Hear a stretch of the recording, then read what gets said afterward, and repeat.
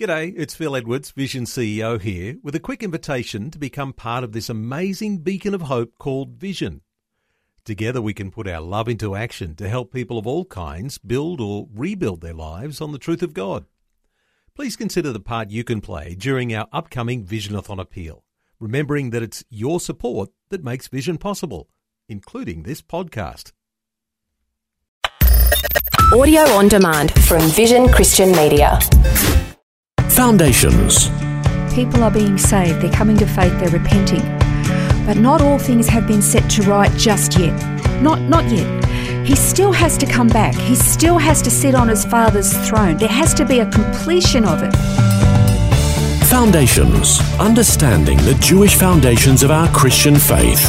With Robbo Robinson and Mandy Warby. We've been enjoying a fascinating exploration of Passover, what it means to the Jewish people, the significance, the history of it, but also about the Christian history and the events of the first Passover and how all the different elements of the Passover meal apply to the Jews and also to us as believers. We are going to wrap up this series today and continue to look at these last few elements of the Passover meal and find out how Jesus himself has been presented to the world as the Passover lamb. Yeah, and it's a shame that for so many years, so many Christians were oblivious to just how Jewish the what we call the Last Supper really was. It wasn't just a get-together meal to say farewell. It was a Passover Seder, a Passover meal. And of course, Jesus is our Passover lamb. And so if he's a Passover lamb, then everything about Passover has to point to him, as do all the feasts. I might add the 7 mandatory feasts. So we've been going through all the various different steps when you have a Passover meal. We went through all of the elements that were on the Seder plate that usually take centre stage on the table and what they represented. And we got up to, we're now up to the 3rd cup. And we mentioned there were 4 cups of wine that are part of the ceremony for the Passover meal. And they are all representative of 4 I will statements that God made towards his people, what he would do on their behalf in delivering them and redeeming them from this bondage and slavery. So we're up to the 3rd cup, and it's called the cup of redemption. So this at the Passover Seder, they always set at the table, because it's always a beautifully set table, they always set a particular seat, and it remains empty. It has a special goblet. It's the seat for the prophet Elijah. Now, in Malachi 4:5, it says, "Behold, I'm going to send you Elijah the prophet before the coming of the great and terrible day of the Lord, and he'll restore the hearts of the fathers to their children and the hearts of the children to their fathers, so that I won't come and smite the land with a curse." So there is this belief and understanding by the Jewish people that before redemption comes, before the Messiah comes, Elijah the prophet will come first.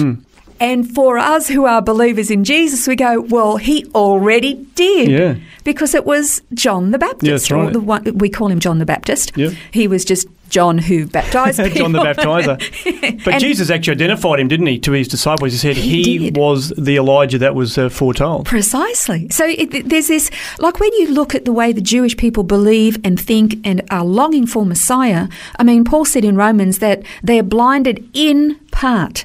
Everything about Messiah, his coming, the expectation about what is going to happen in the world before he comes, they've got it. Their blind spot, the part where they're blinded in part, is just to Jesus. They know Elijah's got to come. They know all these things have got to happen, and they're longing for it. They're watching for it. They're seeing all the signs. It's that one sticking point, that blind spot of Jesus that they can't see past. And there's sometimes Ian and I sit and listen to Jewish talkback radio from Israel, and there's rabbis talking about when Messiah comes. One of them one day turned around and said, and let's not forget, he's going to ride into the city on a donkey. Oh, really? And Ian and I going, tearing our hair out, but he already did. Yeah. You know, there's the frustration, that one sticking point they can't see.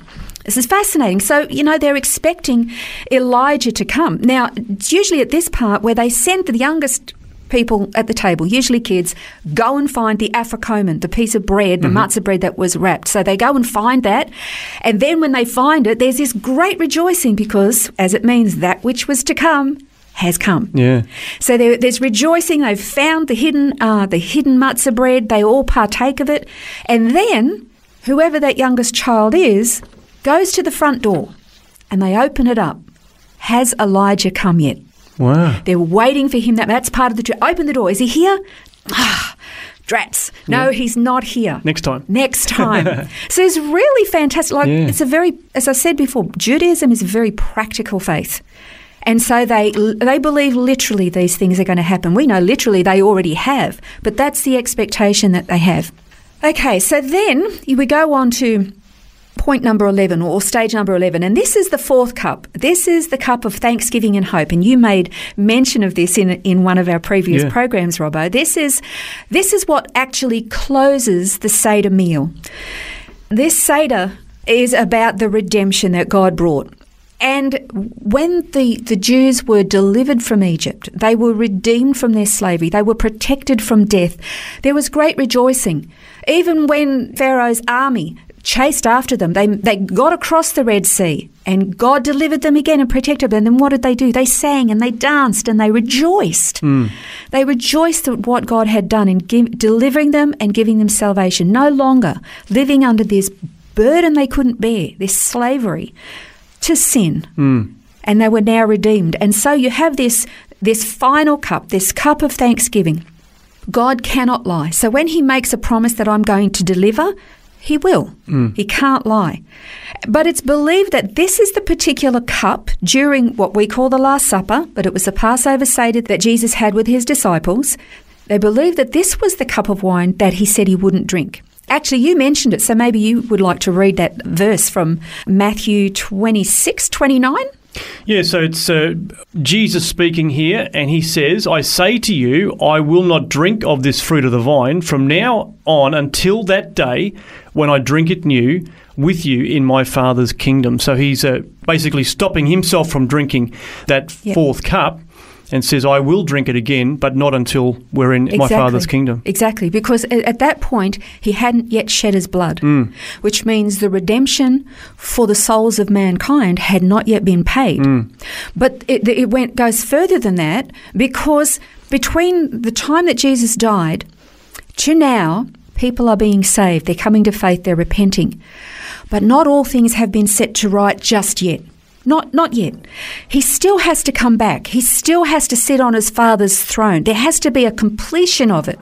Do you remember when Mary had the visitation from Gabriel and says, you're going to conceive? And she says, well, how can that be? And he says, well, the Holy Spirit.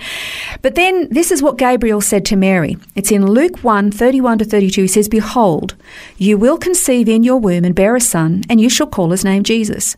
And he'll be great and will be called Son of the Most High, and the Lord God will give him the throne of his father David. You know, he's never sat on the throne of his father David yet. Yeah, that's right. That's still to come. This is still history future. It's definite history, but it hasn't happened yet. One day he's coming back, and the close of all history, when he sets all things to right, and the redemption plan that starts with Passover, finishes with Tabernacles, began, we read it from Genesis, and it completes in Revelation when he sets all things to right. That's when we will be reunited with him, and that's when he's going to drink that cup of thanksgiving. He'll have every right to drink it for what has been accomplished. We look at these feasts, we read them, and it's a dangerous thing in that we can become very focused on getting through the next chapter. And there's nothing wrong with reading it. We should be reading it. But sometimes we're just reading the words on a page. I remember once somebody saying that they were reading their allotted passage of scripture for the day, and when they thought about it, they suddenly thought, oh, it's like I read those words and I didn't even stop for the little pauses. I'm just reading the words. Yeah. So I went back and read it a little bit slower and a little bit slower again until it started to sink in. And it's like that when we look at the feast. We think, oh, yeah, there was a Passover feast. Oh, yeah, there was Purim. Oh, yeah, they've got Hanukkah, the Festival of Lights. But they are so deep and rich with meaning that if we would slow down a little bit and examine them, we see Jesus in every single portion of them. Really is so exciting to understand. And next time on the program, we're actually going to look at another feast, which does flow straight on from Passover, the Feast of Unleavened Bread. So we'll explore that and understand more about it next time on Foundations. And a reminder, you can download and read all the notes from this series on the website vision.org.au/foundations.